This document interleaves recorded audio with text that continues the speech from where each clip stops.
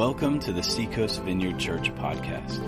We are a vineyard church located in Myrtle Beach, South Carolina, and we invite you to enjoy this message from God's Word.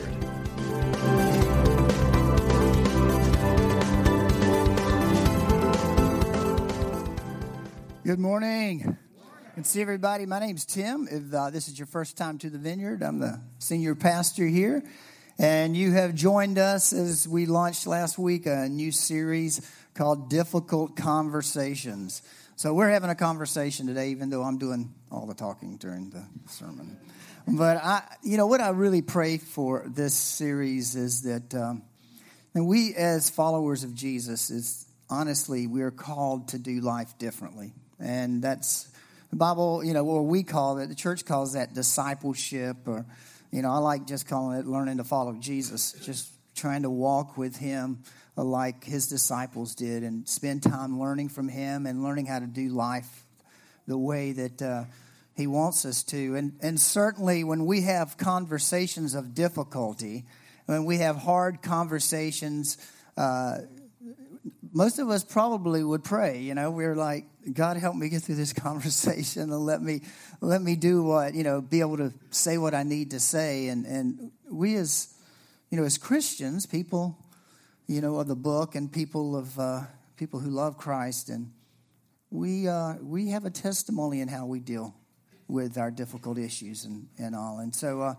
I know we're not always there. Rarely do we ever get there just like we want to be, right?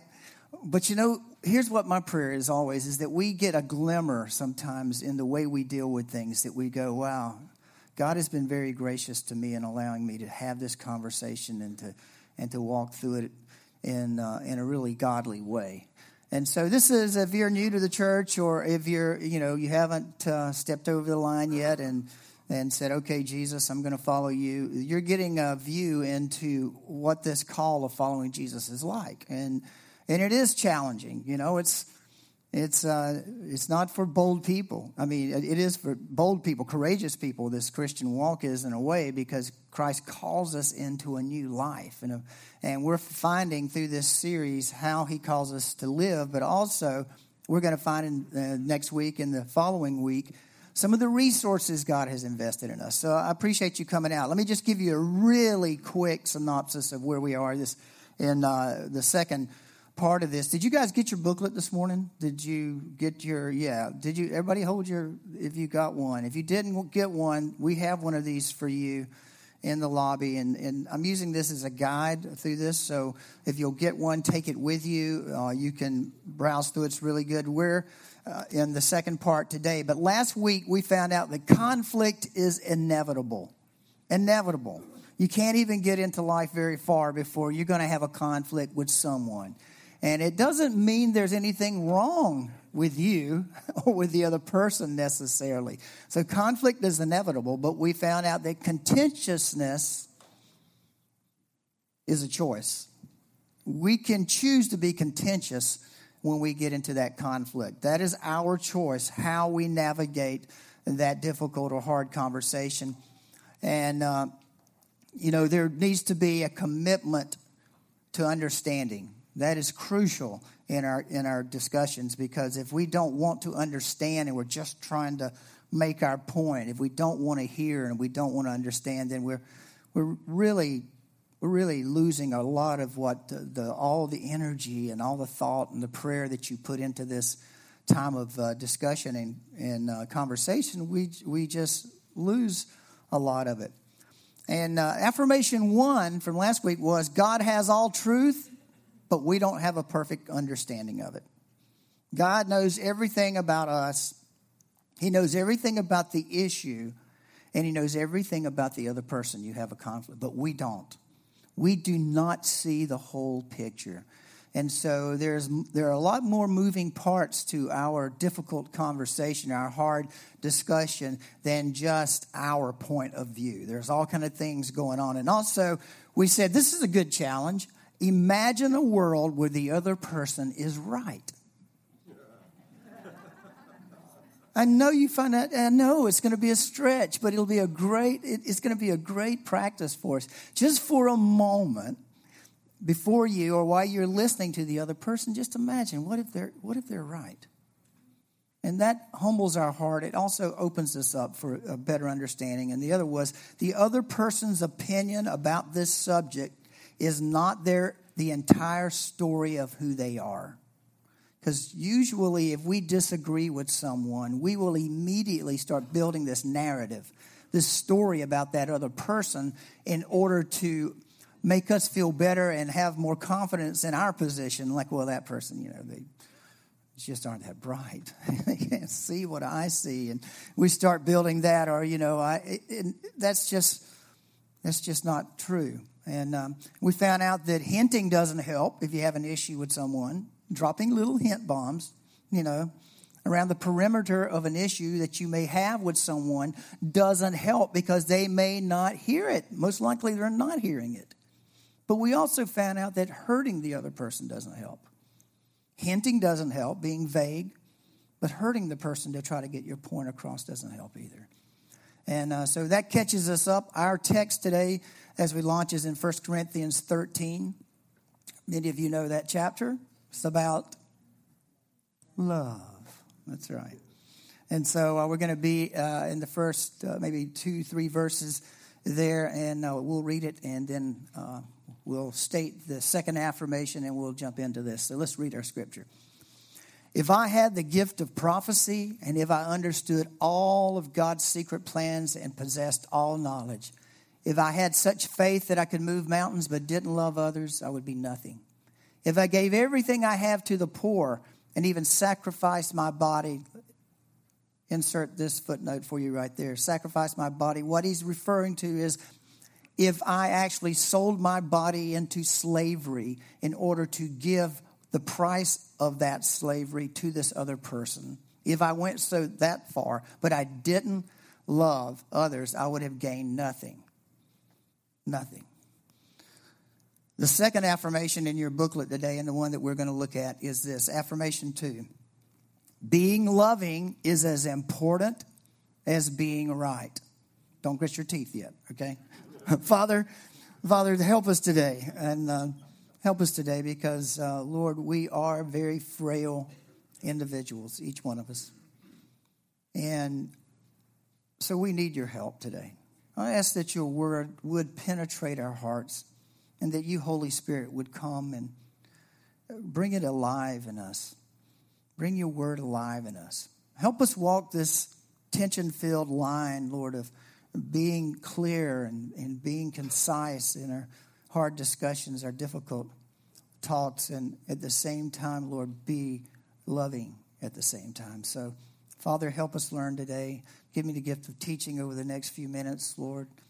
Grant us your presence in a deep way. In Jesus' name, amen. Well, the first thing that occurs to me, or the question I asked when I read this affirmation was, what does being loving mean? Well, what does it mean? Well, if you continue to read this text in 1 Corinthians 13, you will find out what love is and what loving is.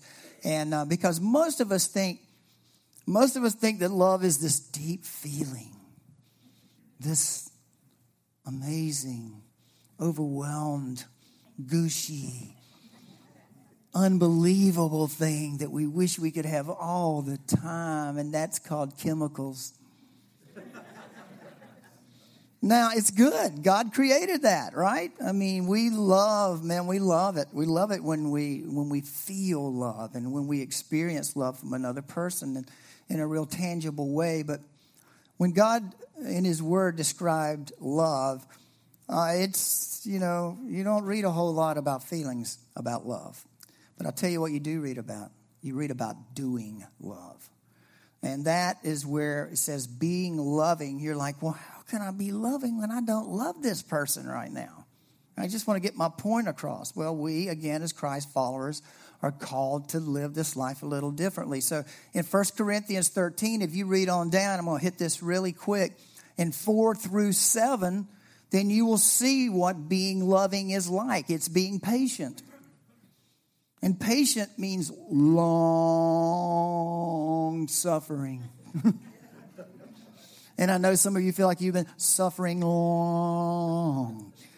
But part of being loving to another person and treating them with love is long suffering, hanging in there. It's kind. And notice that being kind, comes after long suffering. Really, Lord? It's like after a long time of suffering through this issue and trying to settle this, I still have to be kind? Well, if you're going to be loving, yeah, you do. If you're going to do this. But then he says no envy or no boasting. It's, when you start having to boast about yourself in the middle of a difficult situation, you have strayed off the path. When you try to show that you have, more chips than the other person, that you've paid your dues and that you know what you're talking about, and that you've strayed from it. It means that you're not jealous of the other person. You're not jealous of who they are, of what they have, or any of that. That being loving is pushing that to the side. Not proud. It literally, maybe your version even says this, not puffed up. Puffed up. I had a swan almost surprise attack me yesterday. I'm cleaning my wife's car, and I turn around. I've got my earbuds in, and I'm rocking out, and I'm scrubbing, and I'm vacuuming, and I turn around, and this swan about that tall is just looking at me. And he goes, he puffs up. Well, I know he doesn't have any teeth, but he's trying to intimidate me, right? He puffs up like, don't mess with me. And but he can't stand behind it, But when we get puffed up, being loving is not puffing up and trying to become larger in life in those discussions. Doesn't dishonor others. That means you don't put others down for the sake of you trying to be right. Being loving doesn't do that. Not self-seeking. It's not after it. There are more things involved here than just your opinion. And actually, more probably going on than just the fact of what you want to accomplish in this conversation. Is not easily angered. Do you see that word easily? I want you to strike that out because that's not in the original text. And this is even a bigger challenge, isn't it? Is not angered. Whoa, that is a high call there, right? Not. I mean, I think when they were interpreting this and they wanted to help us out to get us off the hook a little bit. Not easily angered, But Paul says not angered. Love. It's a big thing here. This is quite a challenge. Is not angered, not provoked. Keeps no records of wrongs. It doesn't keep a grudge list. You know how you're with some people and you've had issues before? And those issues never got reconciled. So when you get another opportunity to bring the list out, I remember 7 years ago and here it is again. Yep, here it is again. Just keep that grudge list. Being loving and loving another person keeps no record of wrongs. Does not delight in evil. In other words, let's say you have a disagreement with someone or you are telling them something they're doing wrong in their life and they continue on and then they really pay the price for it. Well, you gloat. It means does not delight in evil. You don't delight in the downfall of another person whenever the chickens come home to roost. It really breaks your heart. Being loving, it's like I wish that hadn't happened. I really wish it wouldn't.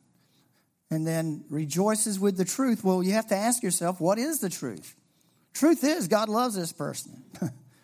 Truth is God so loved the world that he gave his only begotten son. Truth is, and while I was so far away from God, I didn't know who he was. He sought me out. He sought this person out. And he may be seeking them out right now. Truth is, Jesus gave his life for this person. Truth is, somewhere buried underneath what you can't see is the image of God impressed right into their being. And truth is, the Holy Spirit has not given up on them. The truth. Rejoices with the truth. And when you hear a truth, if the other person even brings a truth to you and it's difficult to receive, you rejoice in it. I'm glad I saw that. I'm glad I had the opportunity to see this. And then it always protects, always trusts, always hopes, always perseveres. Now, that is a lofty ideal. And it's one of those things that you keep pressing toward constantly. and it's like you look back a year from now and you think, I don't think I can ever live like that. But as you make the choice to live and to be loving like that, you look back on your life and you find out, you know what, I am more loving. I'm a more loving person today than I was last year. I am. And that, I think that's growth. For us, that's making another step in our maturity as followers of Jesus. And so your booklet says that here's what we do. What do we do to be loving? We choose to love the person. We choose to. We make a choice to do it. Everything inside of you is telling you, you can't stand this person right now. You wish you weren't having this conversation, but you make a choice to be patient. You make a choice to be kind. You choose to be humble, to be respectful, to be calm, to tell the truth. It doesn't mean you have to capitulate. It doesn't mean that you water down what you believe is truth and that you need to say at all.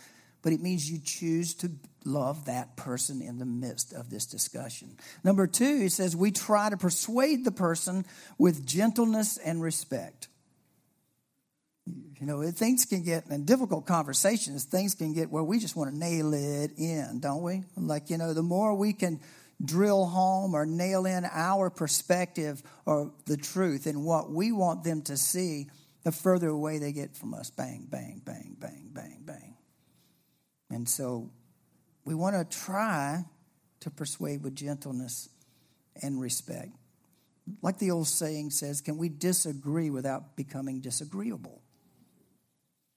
Can we do that? Can we work toward that? And as followers of Jesus, we can, and we're called to practice this loving life. And can I tell you, part of that gentleness and respect is when you have to confront a serious issue, you do it face to face. You don't do it by the tweets.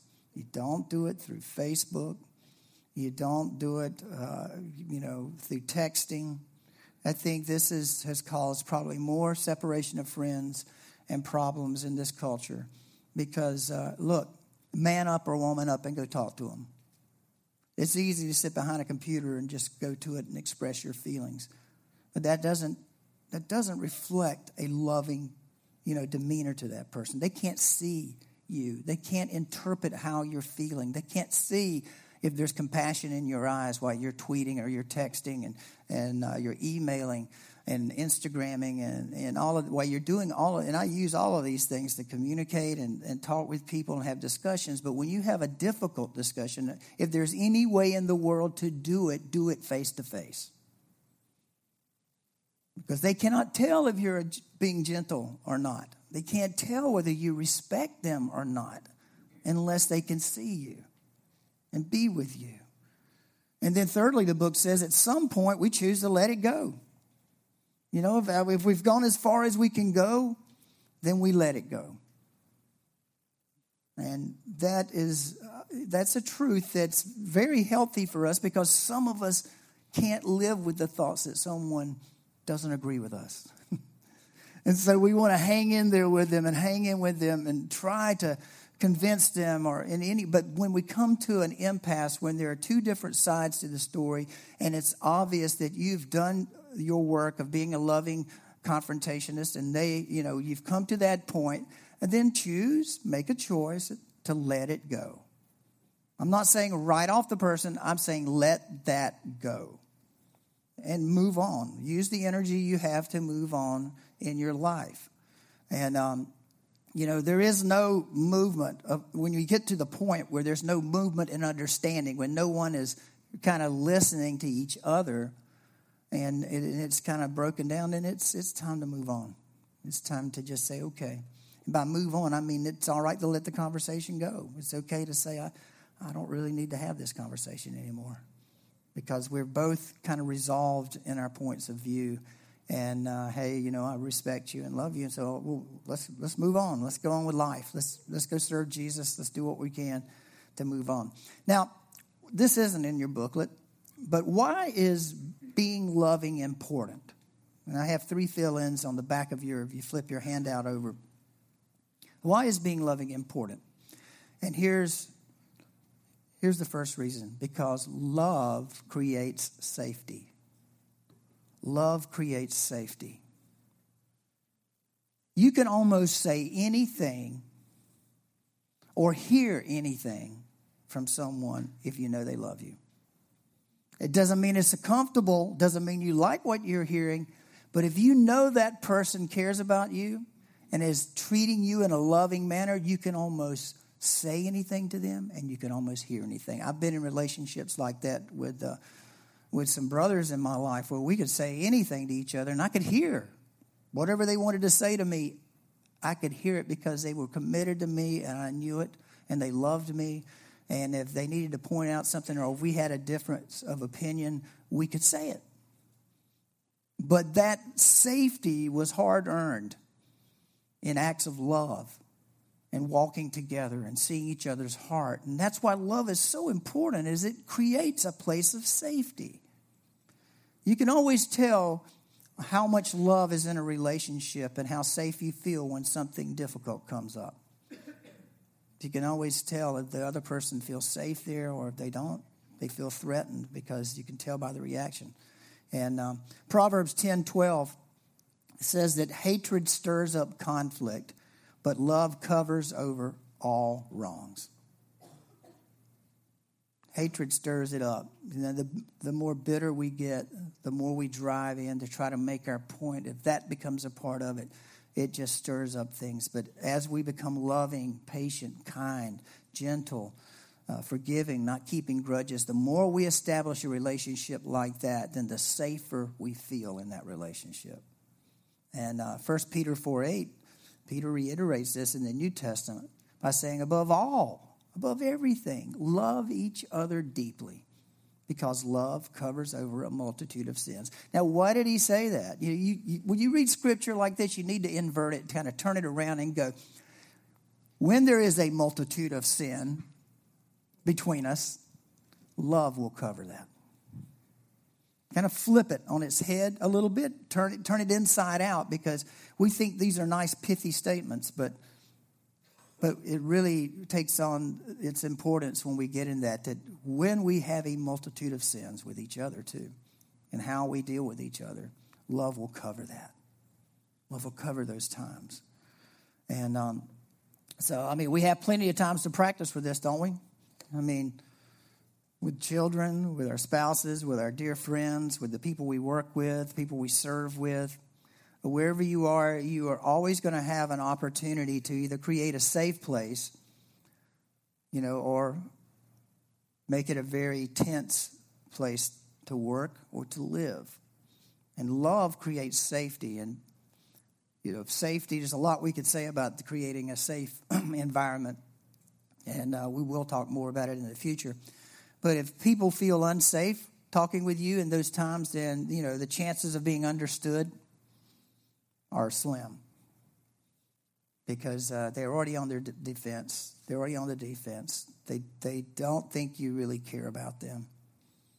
They think you just care about the issue and not them, and suddenly it becomes very difficult to talk about difficult things. And remember, love, not the feeling. Love is action, patient, kind. All of that sets the stage and creates the environment for safety, so that you can have these difficult discussions. Secondly, safety opens the door to understanding. Safety opens the door to understanding. When I know that the other person has my best interest at heart, when I know they're doing all they can to allow me to express my opinion, my belief, my take on the issue, then I feel safer. I feel safer. And when I experience the kindness and the patience, the humility and the love, my ears open up because my heart is open. Because I can tell you, once your ears close, your heart is close behind. Once your ears stop and you quit listening, then your heart the door begins right behind it to close. And then we're just yelling at each other. And we're just trying to get the best of one another. Do we want to be understood? If you have this difference, do you want that person to understand your point of view? Do you want them to hear what you're saying? Well, safety will create that, will open the door for that. And listen, safety, creating a safe environment is not watering down the issue. Remember, hinting does not help. So I'm not talking about making it safe by hinting about the issue that you need to talk about at all. Don't go silent. Remember, what did we learn? Silence or violence. That's usually the way we respond to these things. We learned that last week. We go silent, or we pull ourselves away from the person. We don't want to see them. We don't want to be around them, or we become sarcastic. That's a way of being silent too. We won't talk about the issue. We're sarcastic. We just somehow we try to put some space between us, dampen the whole thing. And then there's violence. Then we become really brutal, and we stack up facts to make our point, and we try to drive it home, and we just want to win the battle, and we're going to lose the whole entire war. Relationship. So, ask yourself, do others believe I care about their opinion in this conversation? And do they trust your motives? Do they trust that this isn't a personal vendetta, that this decision or this opinion or whatever you're in, they trust you that you've worked through this, you've thought this through, you've prayed through this, You've given a large amount of brain cell activity and prayer to it till this is not something you lightly are confronting this person with. And also if you're being confronted, asking yourself that question, do I believe that? Because that creates that safety and that place where understanding can happen. I read this, I read this quote. It says, the instant someone perceives disrespect in a conversation, the original reason for the conversation has changed. Now it's a matter of defending dignity. Now it's about the person because they feel mistreated and their character may be attacked. And now it's a matter of defending dignity. Now the whole subject, the reason for the conversation is we're missing it, right?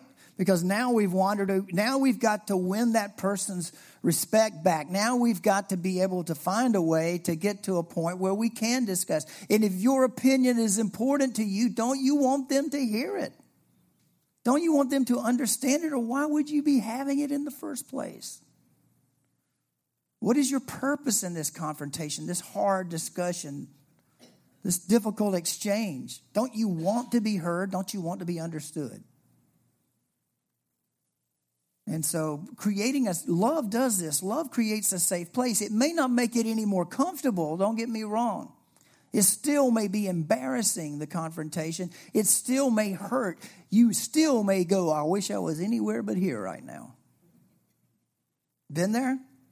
Yeah, I used to have a boss. I told the pit crew when we were meeting in our house Tuesday night, I used to have a boss that when he called me in to have one of these discussions with me, he was such an artist that when I walked out, I was smiling. And about halfway back to my office, I thought, did I just get chewed out? I did. I just got corrected. And he had a way of communicating to me that I never felt I was threatened. I never felt anything except that he was trying to help me do my job better. And so it was a very safe place with him in order to listen and to talk with him, about things. So love creates safety. Safety opens the door to understanding. And if, like your booklet says, we choose to let it go, we get to that point. Well, we do eventually all have to choose things to let go. Safety will allow for future reconciliation. It leaves it open because of the way the person felt, they felt that you really did care about them and not just the issue. That means down the road somewhere, maybe God, will do a great work of reconciliation. And how we treat one another really lays the groundwork for that, for the future. We are a people of redemption. I mean, if you tattooed something across your chest, one of the things I would do is redeemed. I'd just print it. And then this scripture, though it's long and probably take up your whole body, but this 2 Corinthians 5:18 through 19 says, all this is from God, who look at 4 times you're going to see the word reconciled in this passage, All this is from God, who reconciled us to himself through Christ and has given us the ministry of reconciliation, that God was reconciling the world to himself in Christ, not counting people's sins against them. Didn't we read that about over in 1 Corinthians 13? We're kind of to live like that.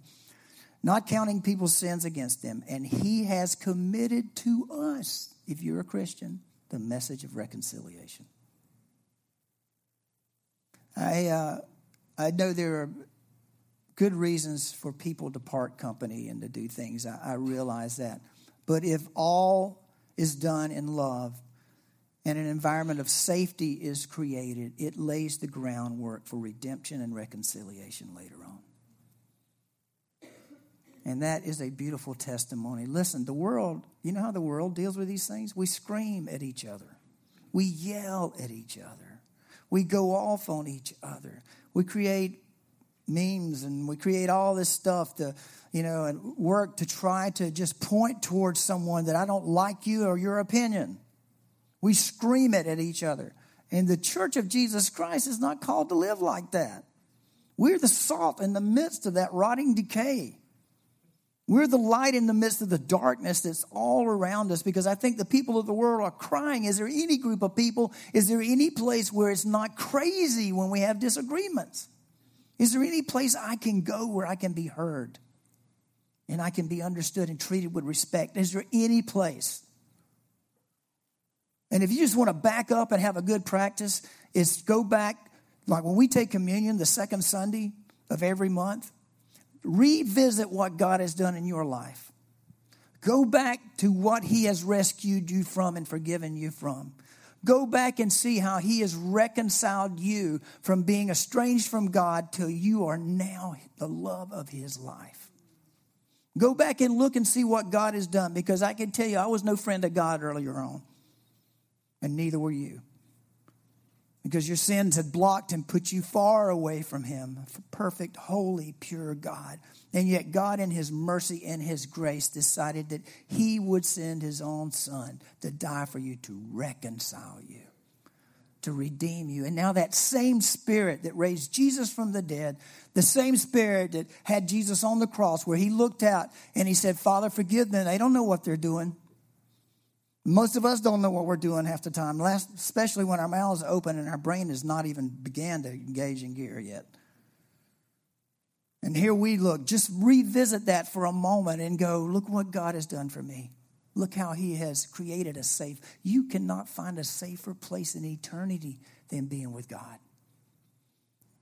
When you surrender your life to Jesus, when you finally say, I hear you, God, I hear you calling me, he is calling you to safety. He's calling you to a place of love. He's calling you to a place of learning to live the way you were always created to live. And now we are his emissaries. The Church of Jesus Christ is to be the safest place on the planet. That's our call. That's who we are. God, help us to live it out and to be the light, because I really believe the world is looking for a place where you can really talk and have your differences and still be committed to one another and the work of the ministry and the gospel. Let's pray. Father, thank you for your word this morning. These are lofty things, God. I'll be honest with you. You know me, Lord. I'm an opinionated person. And Father, you have challenged me and you've challenged us that there is a way to live and there's a way to serve others and to listen in such a way they feel safe and they feel your love from us. And I do pray for your conviction this morning for those of us that are Jesus followers. I pray right now, Lord, we would indeed, if we sense like, boy, I sure haven't been living like that we would say, God, help me. Help me read 1 Corinthians 13, especially 4-7, over and over and over again, Lord, to realize that love is an act, not just a feeling. So, Lord, here's our sins before you, and we know you, Lord, are quick to forgive. So quick, because you are safe, Lord. And so we give you our sins of anger, Lord, over things that don't warrant that anger. over treating people harshly. And Lord, grow us up, mature us, so that we can be straightforward, clear, conviction, but also loving God. Loving and gentle at the same time. Thank you, Father. Let's just pray, and let me close your eyes for just a moment. Thank you, Jesus.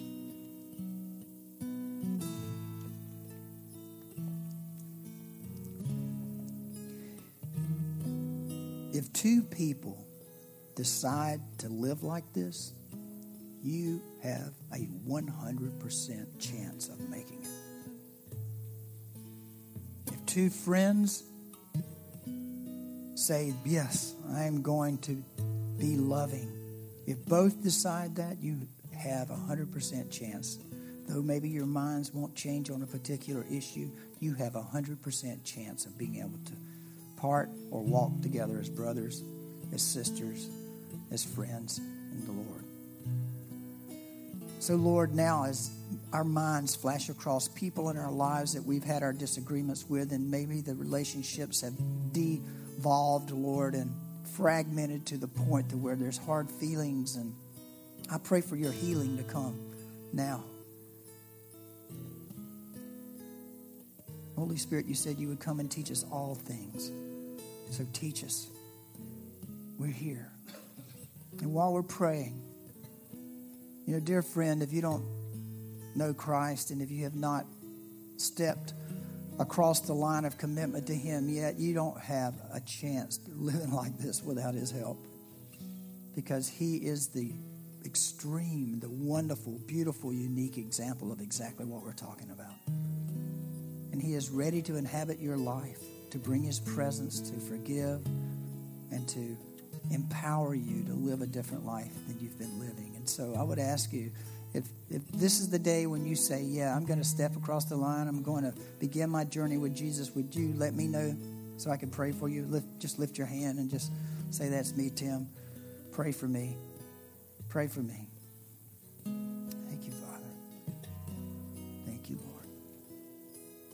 Thank you, Jesus. Thanks for listening to the Seacoast Vineyard Podcast.